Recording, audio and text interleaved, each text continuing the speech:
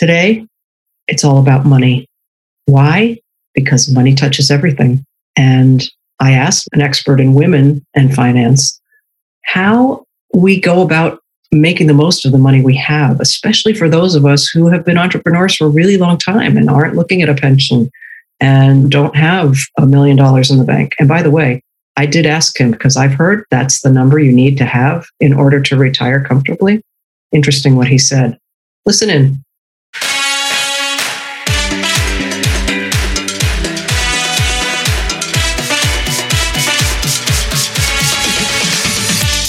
This is the Rebellious Wellness Over 50 podcast for women over 50 who have a lot of living yet to do, who want to enjoy the ride for as long as they can in good health and with a sense of humor, maybe a little wine. I'm Gregory Ann Cox, and I believe it's time to bust the myth that aging equals decline in every area of life. Nonsense.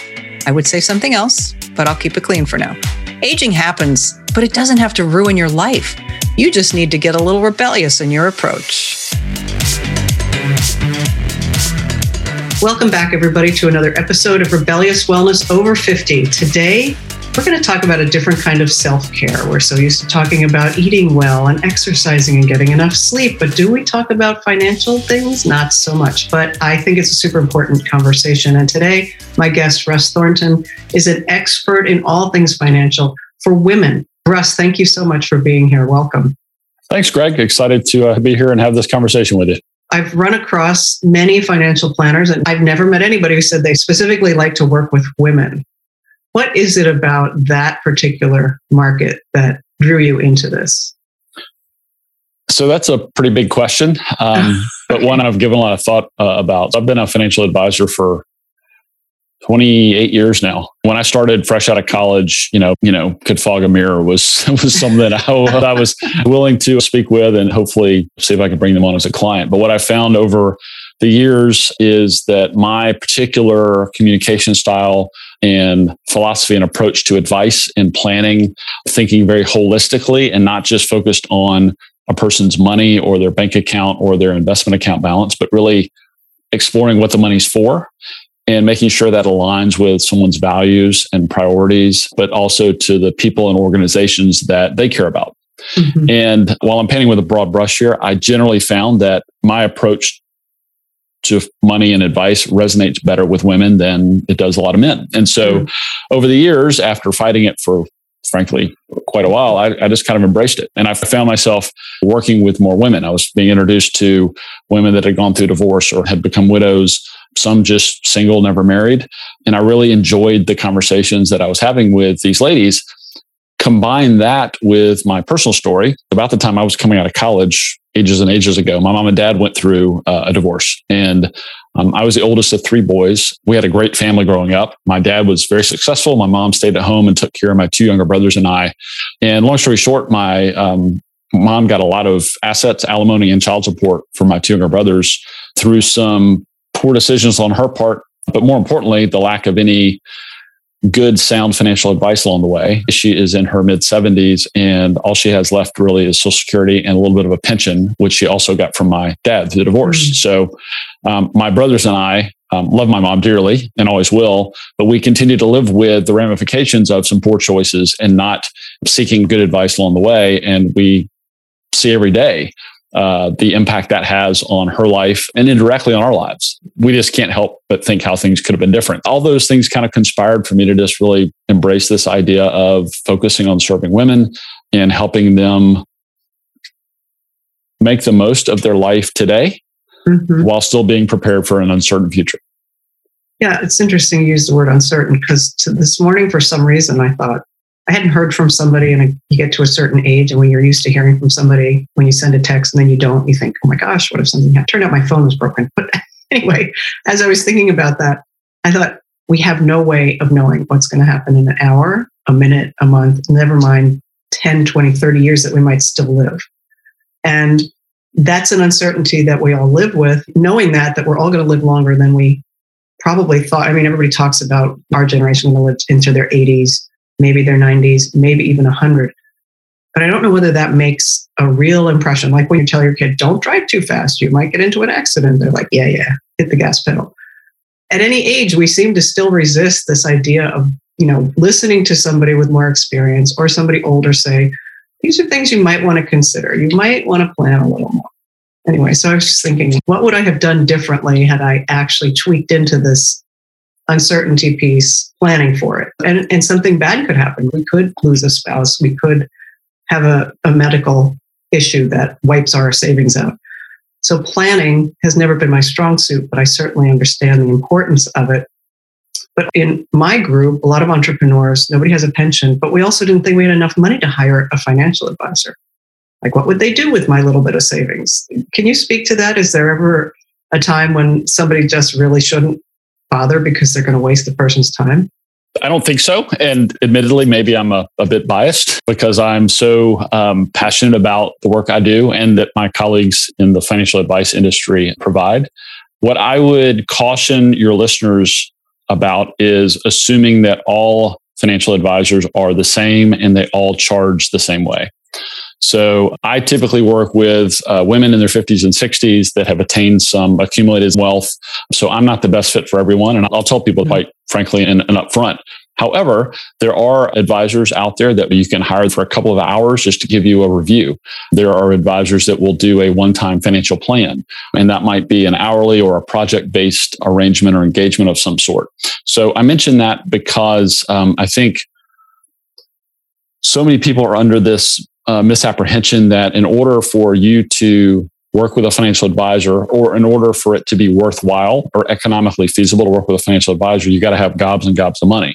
Traditionally, the way financial advisors have worked with consumers, I don't know that that's inaccurate, but today you've got a lot more choices. So there are tons of advisors out there of all ages with different specialties and focus areas that are happy to work with people on a limited engagement basis, charge them, hourly, or work out other compensation arrangements. So, Greg, I would say absolutely that I don't want to paint with such a broad brush that say everybody needs a financial advisor. I believe very strongly in keeping things simple. Simple, I think most people are capable of doing what I do.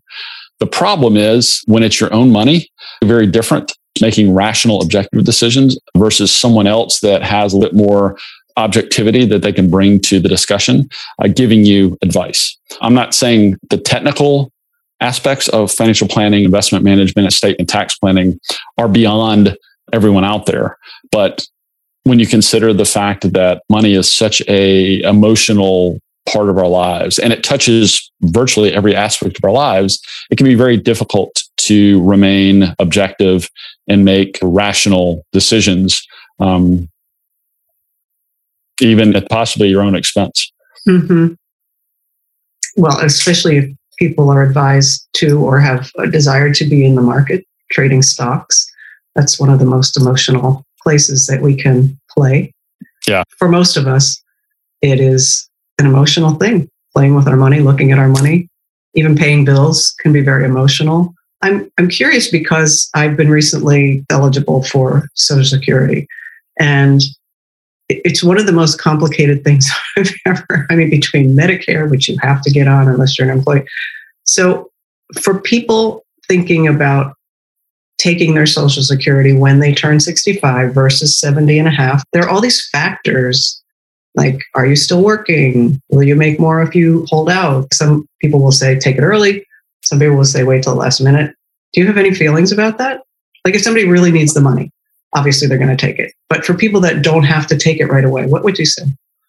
I have lots of feelings about that. So a couple of things that I'll mention at the outset. There's this concept around Social Security called full retirement age. And your full retirement age can be different from somebody else's full retirement age, and it's based on the year in which you were born.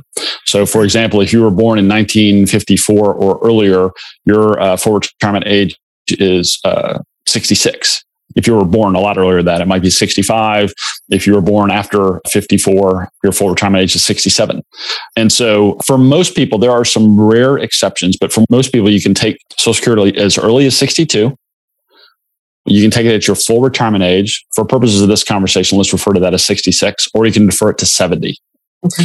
If you take it at 66 or your full retirement age, you basically get the full amount of Social Security retirement benefits that you are entitled to and have paid into through FICA taxes for your career, or you might have paid into it even if you're self-employed through self-employment tax.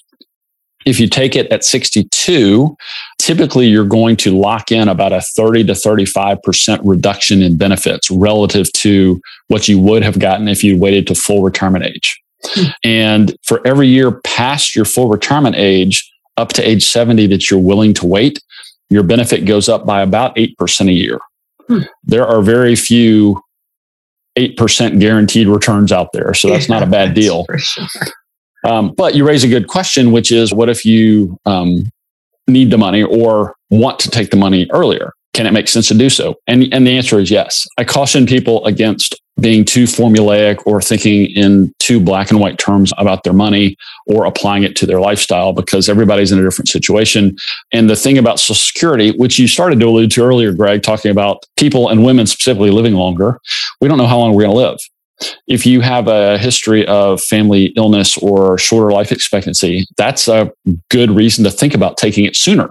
Because if you wait all the way to 70, even though you're going to get a larger amount, you might not live it long enough to compensate for the fact that you decided to forego payments for those additional years if you had started it earlier.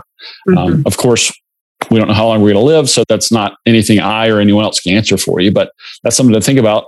And then think about your lifestyle. You may understand logically that if I wait till 70 or past 66 in this example, I'm going to get more money, but more money is not always the best choice. It often is, but not always. And so given your circumstances, given when you decide to retire, given how much you have coming in from other sources, whether that's part-time work or maybe you continue to work full-time, it may make sense to take Social Security sooner than later. And then the last thing I'll throw in is there's this political aspect. You know, every time there's a federal election, Social Security gets batted around like a football because one side's saying the other side's threatening to cut Social Security benefits, and it's used as this kind of political football. I don't know how much truth there is to any of that, but there are a lot of people that are not very confident that Social Security is going to be there for the long haul. I think today, if you're in your late 50s, 60s, I would not think it would not be there for you. If you're much younger than that, I would, consider reducing your expectations of Social Security. I don't know anything that anyone else doesn't. There's just a lot of uncertainty around the longevity of the Social Security program as it exists today. So I'll take a breath. Hopefully I at least that was really helpful. Started to answer your question somewhere along the way there. So, but at 70, you have to start taking your Social Security, because if you were still working, you're going to get taxed on that other money coming in from social, right, at a certain level. So if you're working and you take Social Security prior to your full retirement age, your Social Security will be taxed up to 85% of its benefits. And so it depends on how much other income you earn, either as a married filing jointly or filing singly. There's some income ranges. So up to a certain point, there's no taxation of Social Security. Between a lower band and an upper band of income, it's taxed at 50%. And then above that upper band, it's taxed up to 85% of income prior to full retirement age. If you continue to work beyond your full retirement age and start taking Social Security benefits, it's taxed, but your benefits are not reduced because of your work income. Sorry, I conflated two things there. We're talking about taxation and reduction of benefits. I think I confused the point there a little bit. But take Social Security at or after your full retirement age, if you continue to work, does not reduce your Social Security benefits. Whereas if you take it before, it can. And then the taxation works the same regardless of when you start it. Okay. Let me ask you about so you work specifically with women who have some wealth. Yes. Maybe you can answer this for people that do not have the wealth that they wish. They didn't save enough, and as we talked before we hit record, we're all living longer, but we don't know how long that's going to be.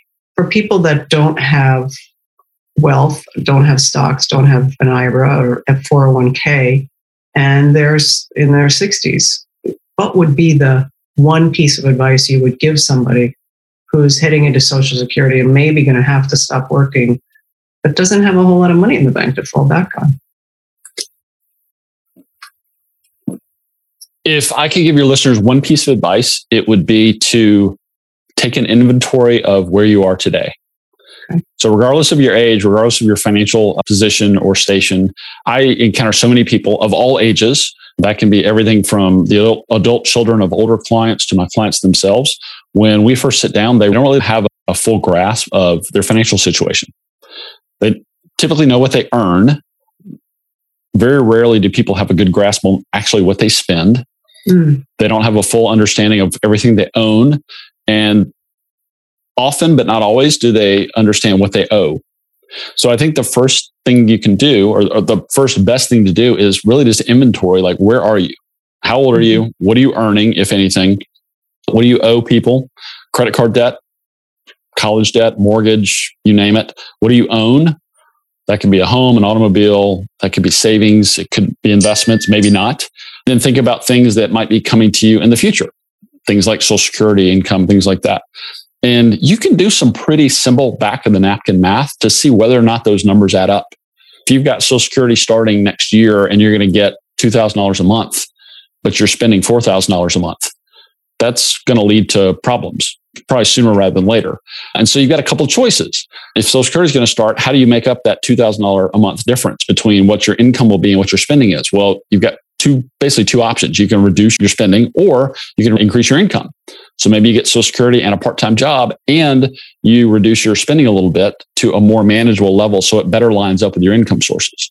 I could go on, but I would say that's a really good first place to start, is just understand where you are, what you have, and get some clarity around the direction you're heading in. That's great advice. Really, really good advice. And I work with clients and we do an assessment. It's like you are here when you go to the mall and you're trying to find your way around the store. It's the same thing. We assess exactly what's going on in their daily habits, their daily routines, to see if any of those things are causing the results that they're not happy with. So same kind of thing. Yeah. Take a look at what is. Yeah. One other thing I'll add is so many people are so eager to go in a direction, but they don't look down and see, where am I standing? Like, what ground am I starting from? Mm-hmm. So I love your analogy of like looking at one of those maps in the mall that says you are here or whatever. I think that's the best place to start. Yeah. And whether it's health or wealth. And I've had conversations with guests. I've had them been a guest on other podcasts where they are business for entrepreneurs. They want to have a health conversation, but how does health and wealth, like, how do they line up? And I think that the same way that we develop health habits is how we put money in the bank. We have to have wealth habits. And you may or may not talk to your clients about that kind of thing. They're probably more sophisticated, but I wonder if you agree that building wealth habits is a thing. Absolutely. It's habits, it's routines. It's about breaking bad habits or getting out of the inertia or the routines that we often find ourselves in, that we just kind of have fallen into or kind of accepted as our reality. And so whether you're talking about your health, whether that's diet, fitness, or your money decisions, again, I encourage people to keep things simple. But it's really just your life today is nothing but a culmination of small decisions leading up to today. So whether that's health or money related or relationships or whatever the case may be, if you think of it in that context, it's really about making some small tweaks to those small decisions, and it can radically change the direction of your life. I couldn't agree more. I think it ultimately does boil down to habits. And because of that, the more you can apply automation, the less you have to make decisions, the more you can have money going where it's supposed to go, the more you can think about paying yourself first in terms of setting money aside into your 401k or into your bank account or to pay down credit card debt or whatever the case may be. The more you can automate that, so the less you have to make that decision, which introduces emotion and behavioral biases and all sorts of other things that can trip you up. So yes, habits, but the more you can make those habits easy and automated, the better, especially when it comes to your money. But that's probably the same with your health as well. I wish I could automate my health. I wish my bike would write itself. Yeah. So let me ask you, when you're talking about paying down debt, are you of the mindset that you can save and pay off debt at the same time? Or do you always suggest paying off the debt before you start saving? Because I feel like that's an automated, like if I can start throwing $100, $300 a month into an account automatically, and still make my payments, even though there's interest, that's tempting, but it might not be the right decision. So many people I encounter I think we're just naturally inclined to think either or, should I do this or do that? And nowhere is that more prevalent than with this idea of should I save or pay off debt? But you hit the nail on the head. I absolutely believe that you can and should do both. They're not mutually exclusive. Depending on the amount of your savings versus your debt, maybe you don't split it down the middle. If you've got $300 extra a month, maybe it's not $150 to each. Maybe you weight more to one or the other depending on your goal or whatever your direction you're trying to go into. But yeah, I think absolutely. And I encourage people all the time to think about replacing this idea of or with and. So whether that's paying down credit card debt or paying down your mortgage or whatever the case may be, you can absolutely still do that while setting money aside to build up an emergency fund or to put money into a 401k or an IRA or whatever the case may be. So yes, I absolutely agree with that idea. Oh, good. And I trust you. You've got a trustable kind of personality, Russ. Thank you very much. You're welcome. So what else do we miss as women, especially, that we need to think about in terms of finances? What are the most common conversations you might have with women about the future, about retiring with money or saving for retirement, that kind of thing? A couple of things. I've actually read some research on this that most women, not all, but most women have this innate core fear that they're going to wind up broke and alone. And because of that, and these could be young women, but it impacts their decisions today. What I regularly encounter is women that have done a good job of saving and preparing and planning. They're fearful of actually spending money or enjoying the financial resources they've set aside because they're just worried that A, they're going to outlive their money, which we've kind of addressed, or that something's going to happen and they're just going to wind up destitute. And so the challenge in my work and the work of financial advisors and financial planners is, how do you strike a balance between being well prepared for this uncertain future? And as humans, we're allergic to uncertainty. So that automatically kind of gives us anxiety and makes our skin crawl. But how do you prepare for that uncertain future while still living a great life today? And so going back to the idea of paying off debt versus saving, so many people think it's this either I prepare for the future, I have to, pinch pennies and be miserly and, really sacrifice my life today, or hey, I'm going to live it up today and the hell with the future, I'll deal with that when I get there. Well, clearly neither of those is a great option. So how do you balance those? And how do you balance them in the context of the things that are important to you and your family or your friends or your community or whatever social circles you run around in? So I think that really calls for this idea of taking a step back, looking at where you are, but thinking about where you want to go from a very holistic perspective. Clearly, money plays an important role there. And under the umbrella of money, there's things like insurance and investing and taxes and estate planning, et cetera, et cetera. But think about all the other areas where money can touch your life. You can give money away. You can give your time away through volunteering. And they're all interrelated, some more than others. I think a really under-addressed idea is thinking in terms of balance and figuring out how you can do enough to prepare for the future, but not going to such an extreme that you're either sacrificing your lifestyle today in exchange for an overconfident future or vice versa. I'll be the first to admit that's easier said than done. I mean, how do you figure that out? The only solution there is not to go find a financial advisor or a financial planner. There's some great websites. There's some great books. There's some great podcasts out there. So work to self-educate, learn, ask questions, talk to your friends, talk to your family members. And by the way, just because a friend or family member has done something and it's worked for them does not mean it's right for you. Yeah. So always apply a little skepticism to whatever you may hear, no matter how appealing it sounds. Do you have a favorite podcast in mind? Let's see. Well, something that people who need to learn about money or investing or, just the whole thing about money, not necessarily your favorite podcast. Yeah, I would maybe point to a couple. There is a gentleman named Ramit Sethi. Oh yeah, I love Ramit.